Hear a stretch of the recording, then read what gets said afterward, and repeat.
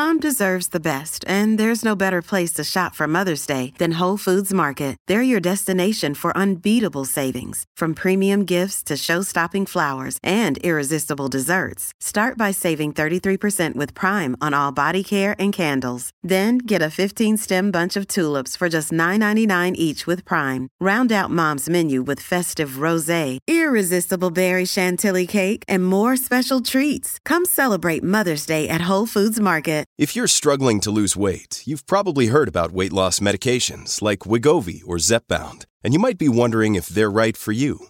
Meet PlushCare, a leading telehealth provider with doctors who are there for you day and night to partner with you in your weight loss journey. If you qualify, they can safely prescribe you medication from the comfort of your own home. To get started, visit plushcare.com/weight-loss. That's plushcare.com/weight-loss. plushcare.com/weight-loss. This episode is brought to you by Shopify.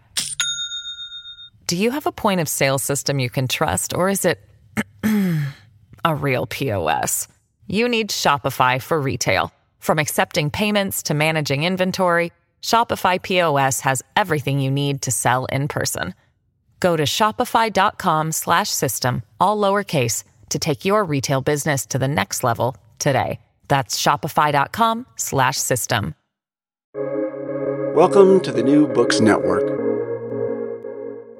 Welcome to the African Studies channel of the New Books Network. I'm your host, Thomas Zuber. I'm thrilled to introduce today Dr. Robin Chapdelaine, Assistant Professor of African History at Duquesne University. We'll be discussing her book, The Persistence of Slavery: An Economic History of Child Trafficking in Nigeria, published in 2021 with University of Massachusetts Press. Dr. Chapdelaine, thank you so much and welcome. So maybe to begin, please tell us a little bit about yourself and what brought you to the study of African history. Thank you so much, Thomas, for inviting me to discuss my book. I'm excited to be here with you. So I grew up in the Bay Area. I attended Santa Clara University, and there was a professor named Dr. David Skinner there who taught African history.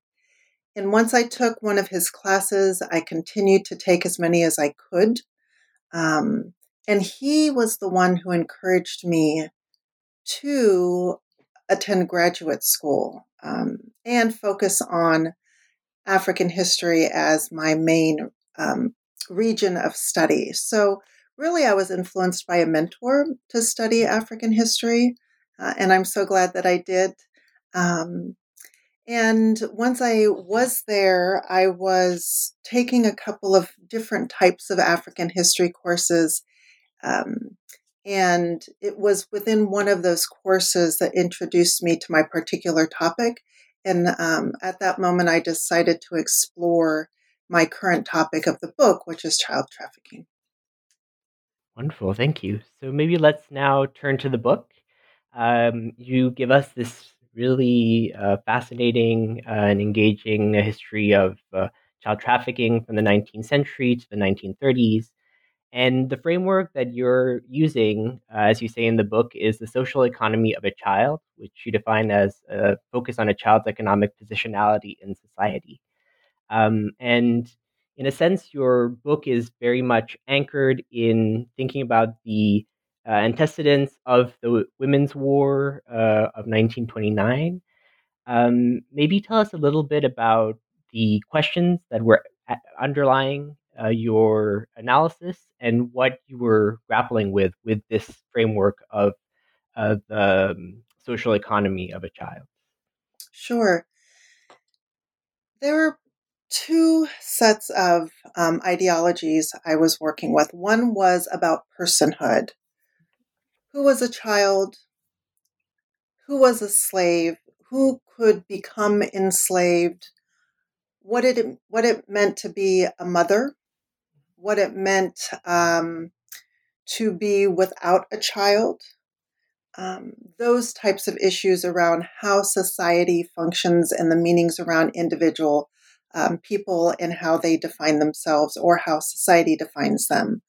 The other part is largely to do with how economies are understood at the local, the national, and the global level. and how children functioned within those economies. So what I argue and what I attempt to show is that you can't tell a local, a national, or a global history without incorporating the history of children. Thus, incorporating the idea that children are essential to nearly any history that could or should be told. Thank you very much.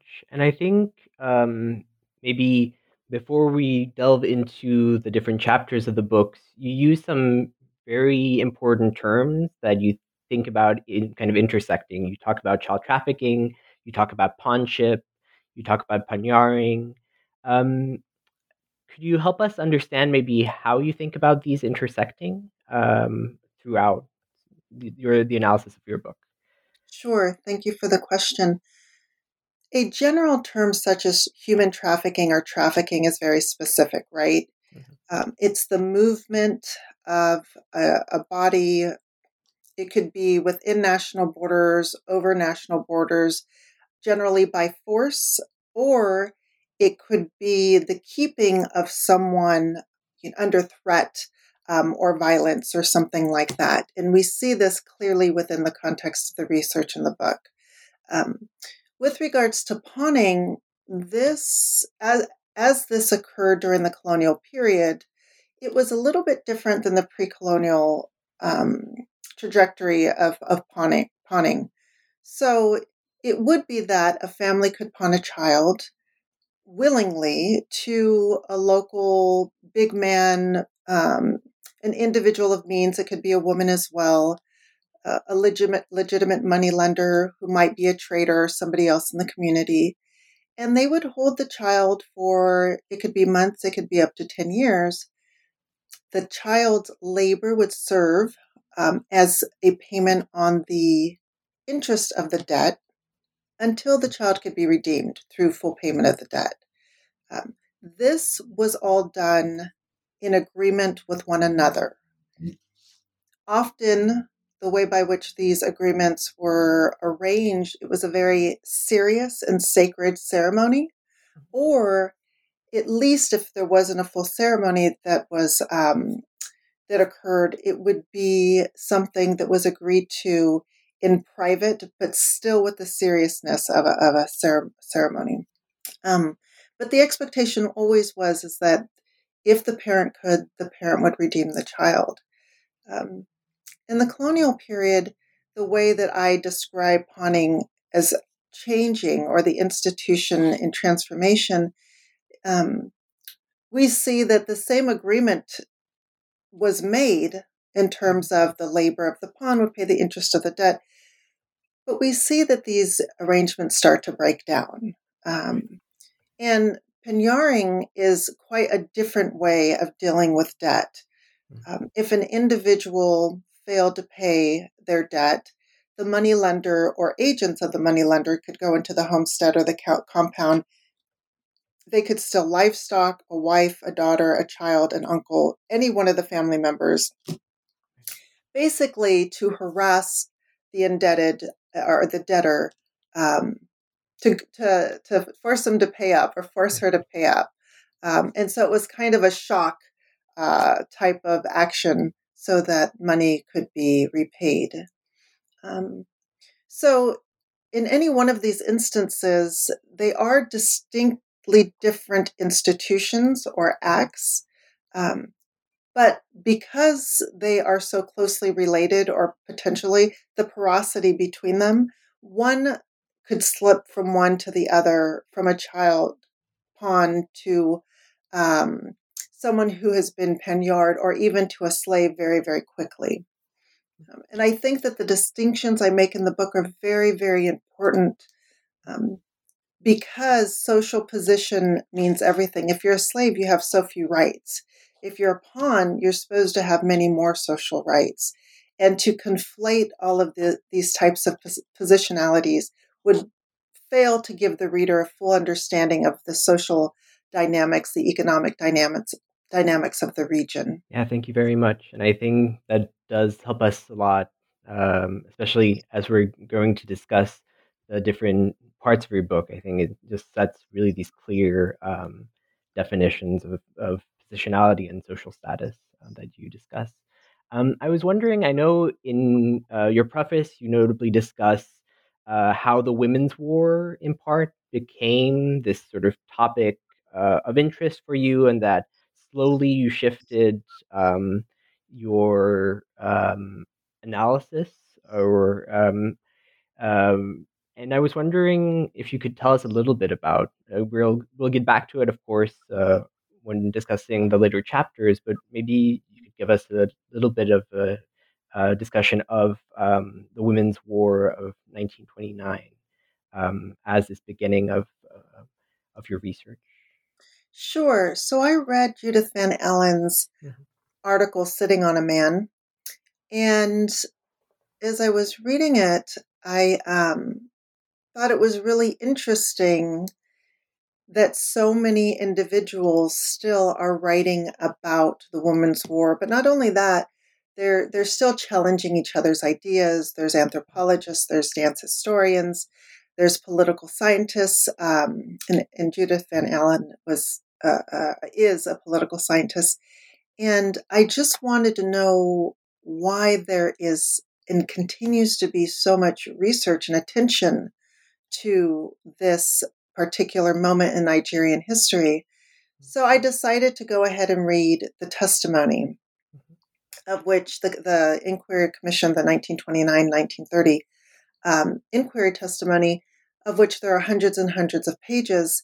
And I realized as I read that there might be something more about the war that one could contribute.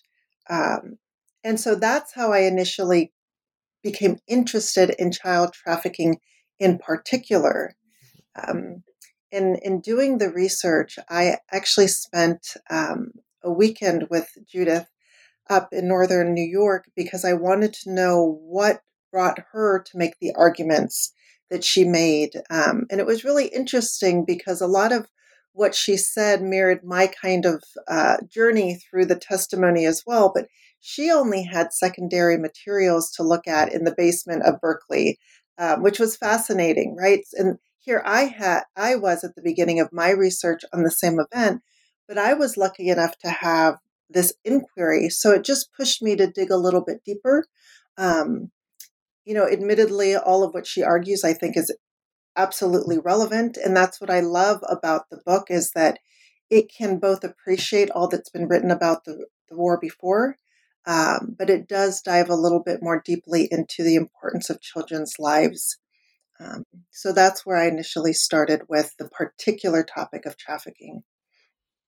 And I think that helps us make a perfect segue to the question of methodology, because one of the fascinating parts of the book is this linking up and this working between different written archival records, and quite a lot of oral history. And I was wondering how you thought about this juxtaposition of these different sources. So many of the colonial documents were extremely helpful. Dates, numbers, individuals at play, policies in place. Of course, there's a matter of interpretation, prejudice, racism, and perhaps more importantly, there's an issue about what administrators and officials were writing for the public sphere versus what they were writing privately to each other or to other friends or family members. So there was always this concern when I'm writing and using colonial sources. Do I truly understand what the intent was, what their goals were, how they're describing Nigerians in an African court arena? Are the translations exactly the intent of the deliverer in terms of how they were written down or recorded? So there's always a push to what historians like to call read between the lines, to truly understand what was happening. And I think that is where Nigerian newspapers were helpful. So we hear Nigerians reflecting upon what is happening in the moment.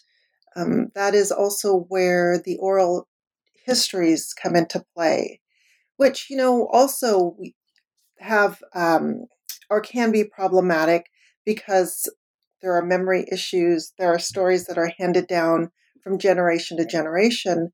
But considering that we have limited sources to begin with, we have to collect, right? It was essential for me to collect all that I could, and as a way to create this larger picture of Nigeria in the 20s and 30s.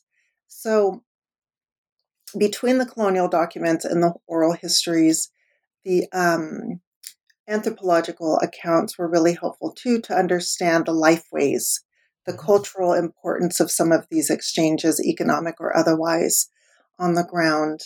And so it's like putting a puzzle together, but with plastic and cloth and clay. It's not all the same, but you still can create a fascinating picture, if you will. So maybe let's jump into the articulations of the book and the different chapters that you give us. And in your first chapter, you describe this transformation in the political economy of the Bight of Biafra in the 19th century. As the transatlantic slave trade is waning, there's new forms of wealth, transition towards legitimate trade in quotation marks, which still often relies on different forms of unfreedom and different forms of enslavement. And you notably analyze the canoe house system, which, and I'll quote you, is this corporate trading and political institution that, on page 34, you say, depended on the existence of credit to secure slaves and oil for trade.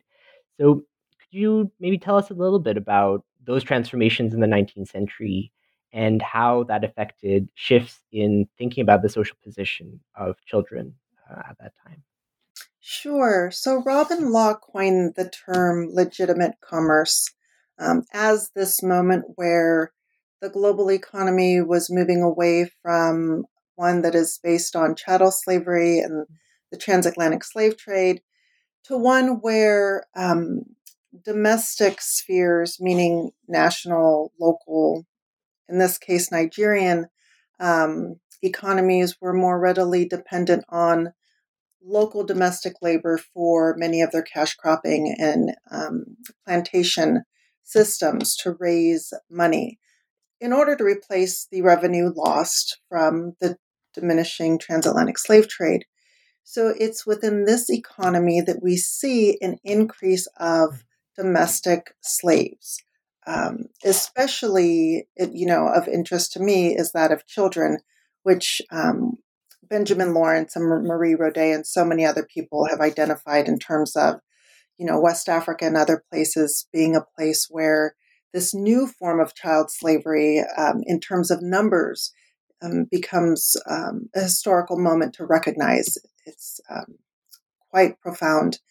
And so as we look at this transition in the economy, we think about, or the questions that we begin to ask is, well, what types of people are becoming enslaved? What types of children? Because not all children are becoming enslaved.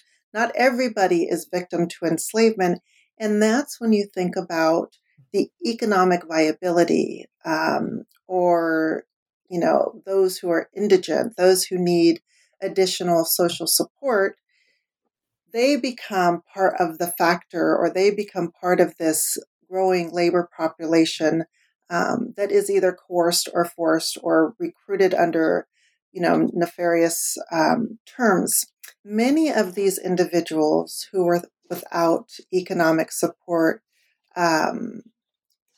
could be and were brought into the canoe house system. And it's interesting because we can consider these canoe houses in particular as places of repressive forms of labor. The inability to access freedom is obviously not a space where anybody wants to be. But the flip side of that, it was also a safety net for much of the local societies. We have to take into consideration that many of these areas, because of the struggle over resources, people were left without families, without people that could help them survive in some of these, areas riddled with strife.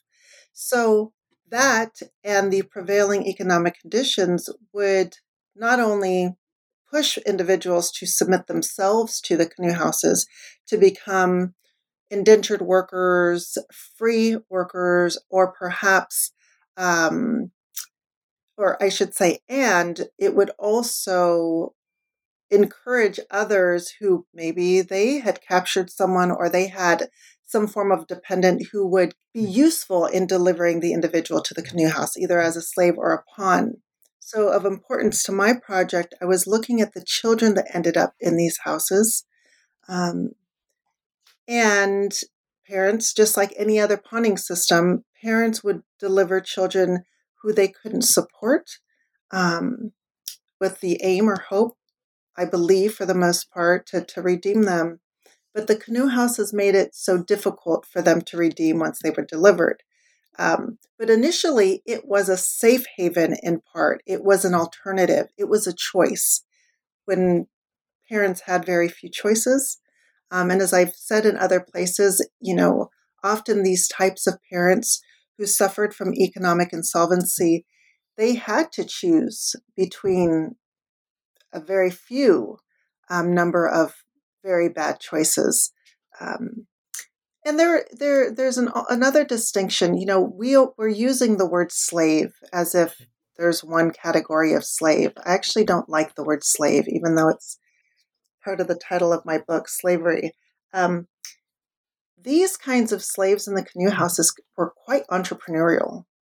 They they had the potential of earning a lot of money. They had the potential of gaining their own slaves, having quite a bit of monetary resources if they were good traders. The only thing that was problematic is that if they wanted to become free, truly free of the canoe house, they had to leave everything there. And I'm more so talking about adult traders.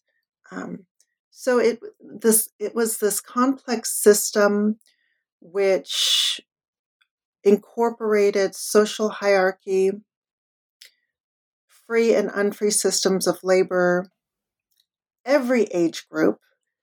As I noted in my book, even the elderly indigent would go there just to have a home and for food to eat, right? So it was this very odd space that I don't know is replicated a lot throughout history. But it is one that was definitely worth investigating because it provided so much more of an understanding, and forced me to rethink how I understood slave systems in this capacity. I think from this presentation and kind of lay of the land that you do of the late 19th century, you then provide us an analysis of how Lugardian reforms of the 19 teens, such as changes in court systems and especially the increases in British silver coin monetization, really constricted families' financial resources and often forced people to pawn certain children, or at least force people into these very difficult choices, as you discuss. Tell us about that moment and that juncture between this increase in British silver coins, these debt cases that happened in the early 20th century.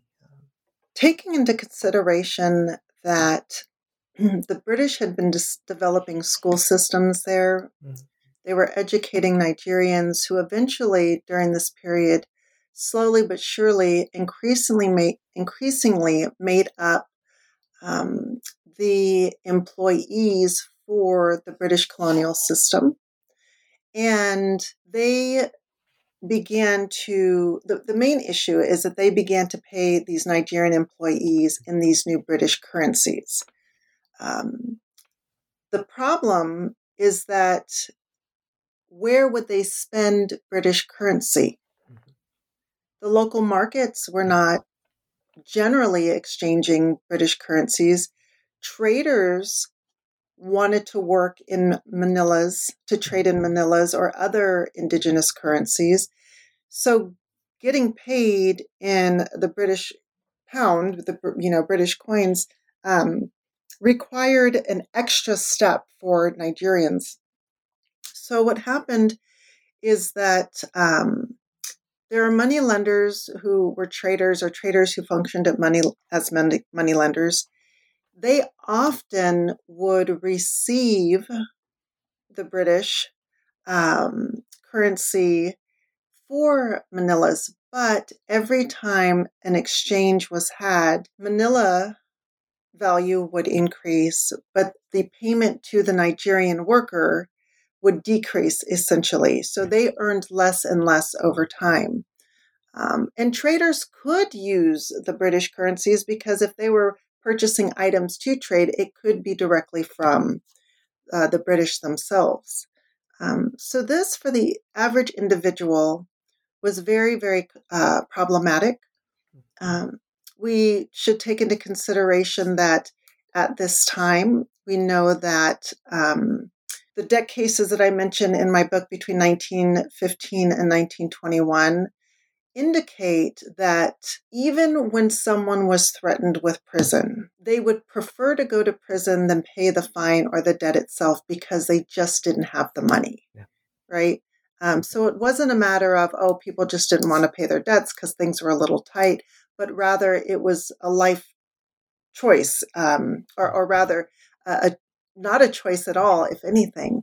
And so we take in consideration the influx of British currency, the rising economic insolvency among average Nigerians, in addition to the general decline in trade in the post-World War I moment, which means that income in the region is having an impact. The decline of income in the region is having a general impact, as well as the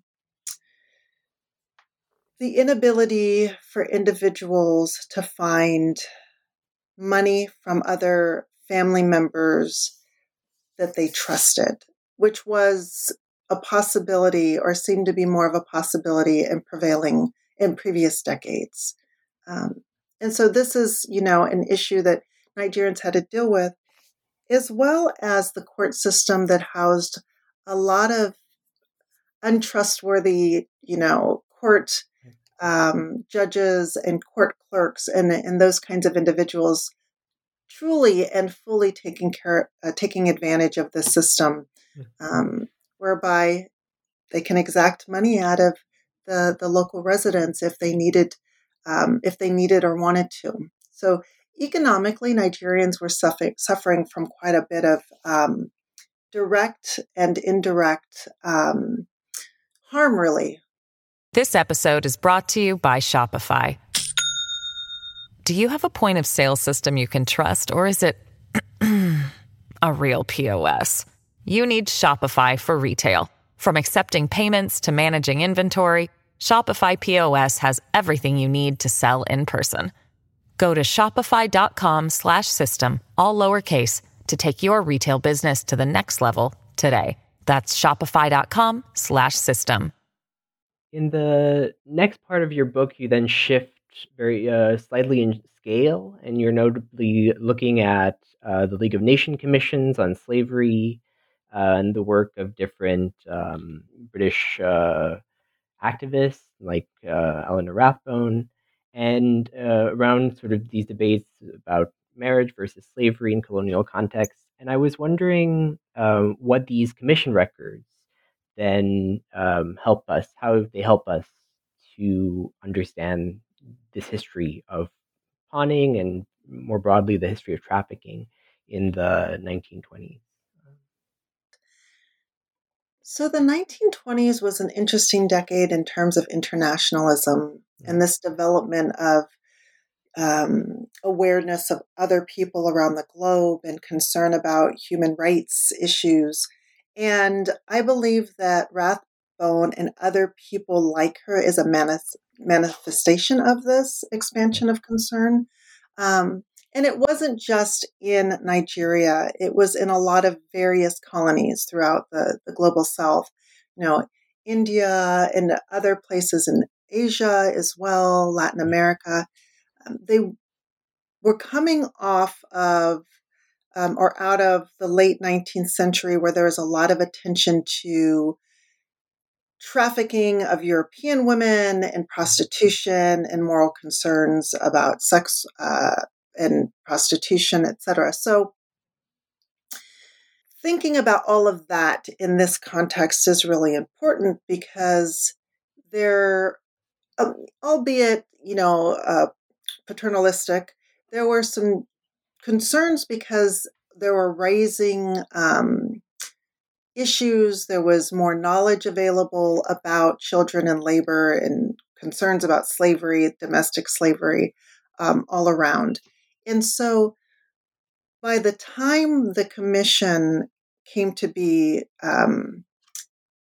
in the aftermath of the Women's War and the hearings, what's interesting is that the record tells us clearly that women were acutely aware of how the colonial apparatus impacted their personal economics, but also their economic strategies moving forward.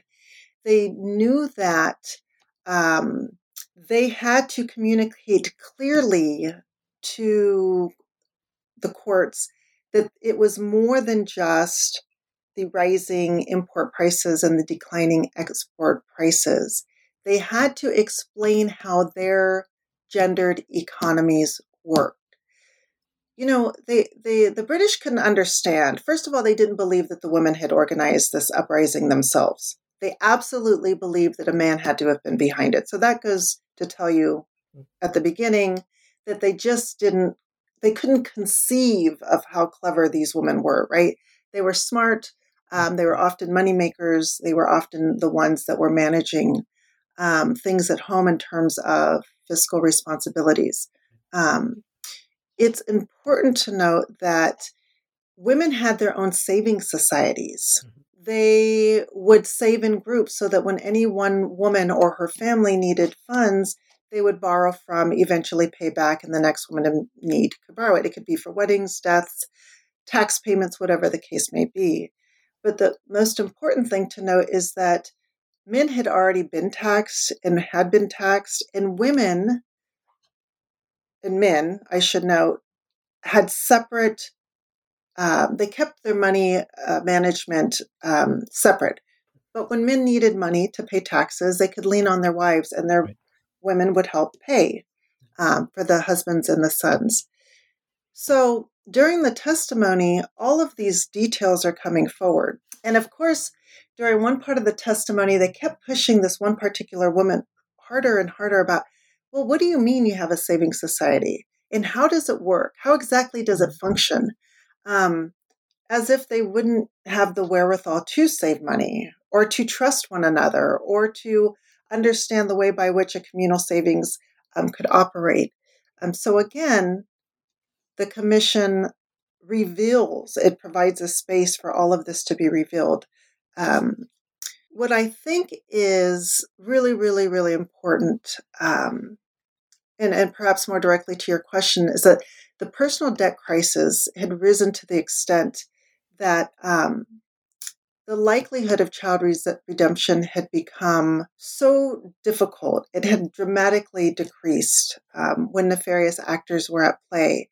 And the women made sure to document this through their testimony, that the interest on the debt was rising, that people were no longer holding their children in pawn, that they were selling them.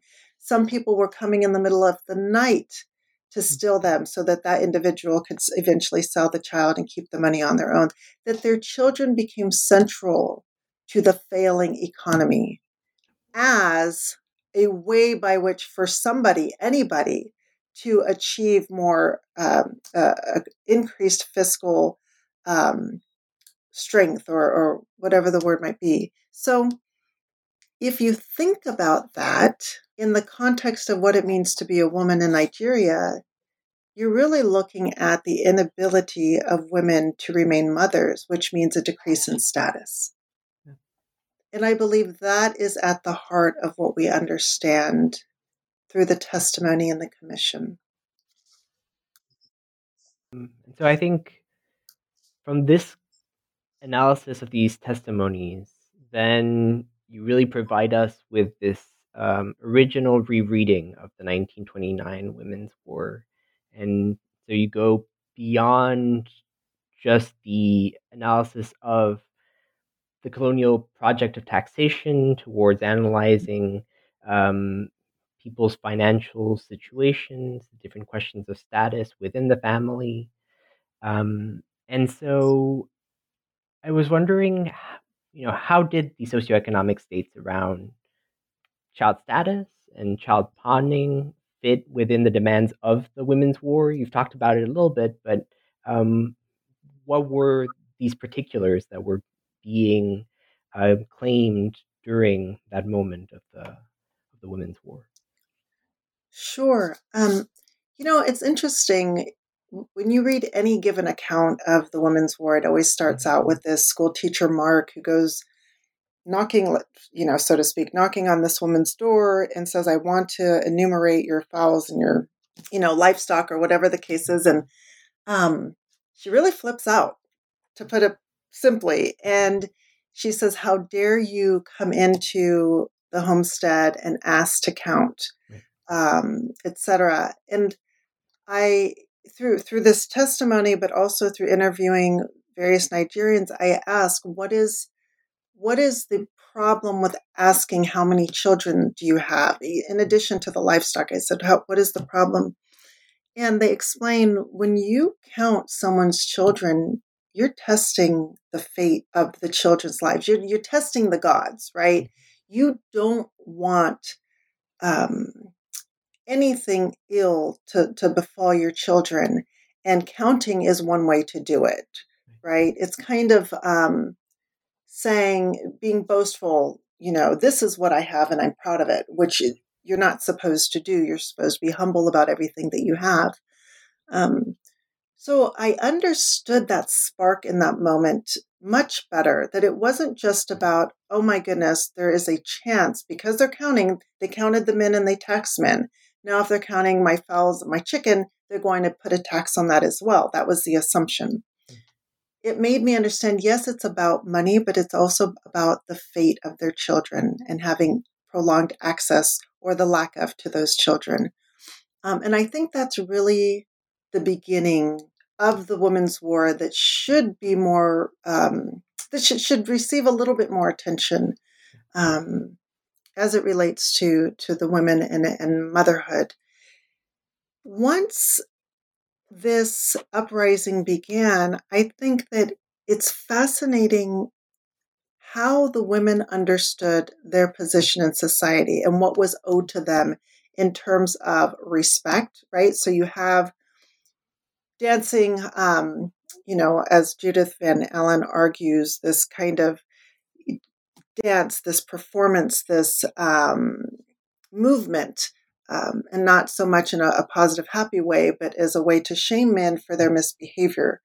That unveils a region or an area of these gendered relationships where it is not enough to say women are in some way subjected to men's authority, therefore men should or could act any way that they wanted, but rather it's more of a democratic give and take between women and men. Each have certain types of responsibilities, and through this negotiation of the relationships, each should be respected in particular ways, especially if you're an elder woman.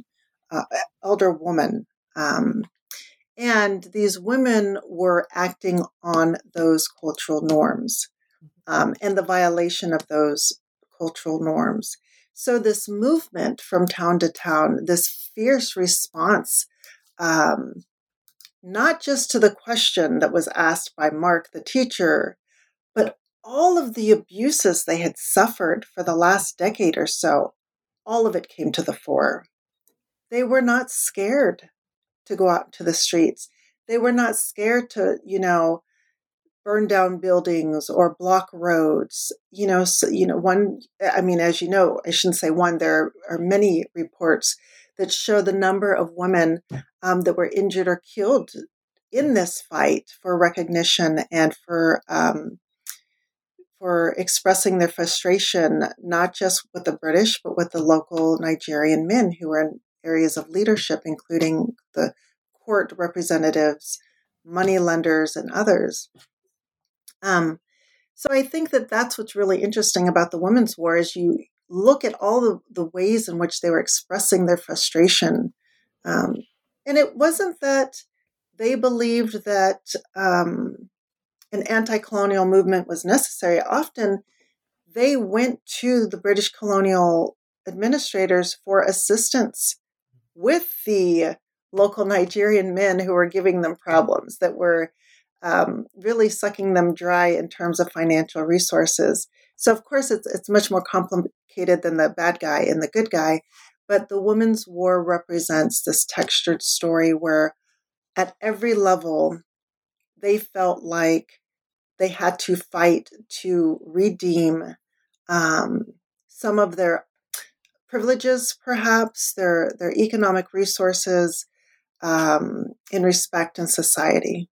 I think from this analysis of just this textured, really textured analysis of the different claims and the different stakes of the Women's War, I think you then go to drastic change that happens then in the late 1920s, early 1930s, which is the effects of the Great Depression on family economic reality. And very often men lost wage labor opportunities, and there was another moment of families being forced to pawn or traffic children, notably to pay taxes, or and so there seems to be this very important shift that happens just after the Women's War.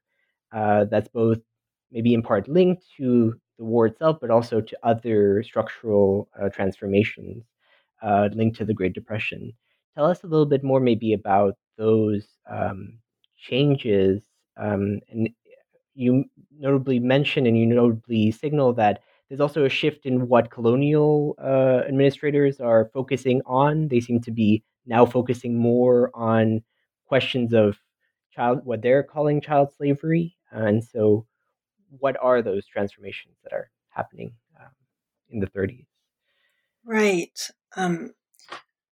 So the Great Depression really did, just as, the earlier depression in the 20s, had a impact on many Nigerian societies because the palm oil trade is so prevalent throughout the region. So it was almost unavoidable in terms of having many, many people, much of the population feel the ripple effects.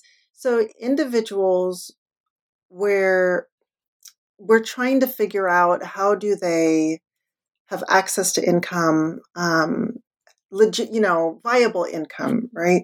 And so people are acting in a lot of different kinds of ways to increase their ability to earn money. But then there was also, unfortunately, this increased movement of children. So people's livelihood became less so trying to take money lending schemes and turn them into trafficking schemes, but just an increase of outright stealing children is one way that they try to deal with their decreased earnings. But also you have the movement of children to palm oil farms further away from the children's home. So while you may have lent out your child before to work on someone's farm, you have traffickers or child stealers moving the children further and further away from the local communities. And the British Colonial Office clearly understood that much of the colonial economy was buttressed by these indigenous lending systems, first of all, which we saw in the 1920s, and even more so in the 1930s, as well as forced and coerced labor systems. and dismantling those systems would destabilize Britain's economy itself. One thing that Moses Ochono shows is that Britain may not have intended just to gut Nigeria's economy, but rather use it as a way to build up and sustain Britain's economy after the war. So they imagined it as, I think he notes it as some, quote unquote, an interrelated or interconnected dependency of the economies. Unfortunately, that's not necessarily how it played out on the ground. But to, like I said, dismantle these unfree labor systems would mean to destabilize Britain's economy itself. And that's really important to note. The way that they got around dealing with some of these systems or eliminating them completely is just to say that they were harmless, or that the patterns of these systems would just die out, which we see that it didn't necessarily happen as they said it would. So many officials didn't want to stop these systems. By the 30s, they kind of threw up their hands and said it's too expensive to keep researching, to keep investigating. Pawnship in particular at first, they just said, maybe we should just focus on how to deal with repatriated slaves or freed slaves and deal with increasing their livelihoods or improving their livelihoods and well-being. Mainly children, because they were most at risk. And for me, it's not a surprising turn of events. It's not surprising that officials said, oh, I know that these, Women's League of the United Nations, they're going to be so upset, but there's not much more we can do. And, that we can't really contend with the operations of these. I believe one thing that I argue is that the complex system of trading these children doesn't incorporate one major organization or something like that. And so there was not one particular group that they could attack and break down the system anyhow. And yeah, we know that they're not going to be happy, but we just have to move forward with what we can do. I think that they found these women groups very frustrating because they were holding them to account. And whether we see the aim or the goal of these women as legitimate or not, it is true, and I certainly appreciate it as a historian, that them pushing the administrators there in Nigeria to investigate these forms of child trafficking produces all of this information. Now, we can see in some of the questionnaires that go out to each of the regions, do you have child slaves? Do you have child pawns? Do you have child marriage? Some local administrators evade the questions, they deny it, they minimize it, but there is still a lot of information that comes forth. I just wanted to say that as an aside, and I find it fascinating. We definitely find that in this post-depression moment, that the way of surviving, the way of dealing with challenging economic times continues to be through children. And that's what I'm arguing in the book, is that, again, you cannot tell the history of the Great Depression. You can't tell the history of Nigeria's decline in the palm oil trade. You can't tell the history of the global economy at large, which was largely based on the access to palm oil leading up to this moment, without saying or asking, hey, what were children doing? How did they function as vehicles through which wealth is transferred? And I think that that's an essential fact and transformation to take into account. And I was, and very helpful, I think, synthesis of a lot of what you're dealing with in the book. I was wondering also, one of the moves that you make is also to talk about how much this period that you're studying, the 19th century through the 1930s, is also a crucial moment to think about questions of children and their positionality and links to the economy in our present moment, and and so I was wondering how you thought about this link between this uh, layered, in-depth historical analysis and the contemporary. Sure. One link I like to make is this development of social sciences that's focused on children from the 1940s onwards. Because what we see happening in Nigeria, initially in the West in Lagos and surrounding regions, and then eventually in Calabar during the later 40s and 1950s, is this explosion of training institutions, educational facilities, but also remand and rehabilitation homes. Um, you almost see what one might call the pathologizing of the child, which in itself is an entire economic, institution. But there are a lot of different types of social sciences that are developed or increasingly become focused on children, whether it's psychology, education, psychotherapy, different forms of social rehabilitation. And so what I find interesting is how these initial institutions, not just in Nigeria, but globally, developed at the exact same time, right? I think some of this focus begins truly in the 20s, but really explodes by the 1940s and 50s. So that's one strain that you can make a link to. The other link that is important and perhaps obvious to the listeners is this heightened focus on child trafficking and the claim that almost any form of child labor is harmful. And there are many, many forms of child labor that are harmful. But just as I teach in my classes, I ask students to consider the choices that families have, right? If you live in a rural area and there's only, you have a family who's, let's say the father has died, maybe the mother is elderly or is disabled in some way, and you only have the two children to bring in income, what are the choices there, right? It's perhaps they don't have a welfare system the way that we do in the States. The children have to work. So I ask them to remove some parts of their perhaps moral or morality frame and think about, well, is it bad if it's the only option to survive? And it sounds a bit simplistic, but that's one way to start. It sensationalizes the issue of child labor in that way, which child labor isn't child trafficking inherently. We do have to keep those two separate because they do become conflated at times.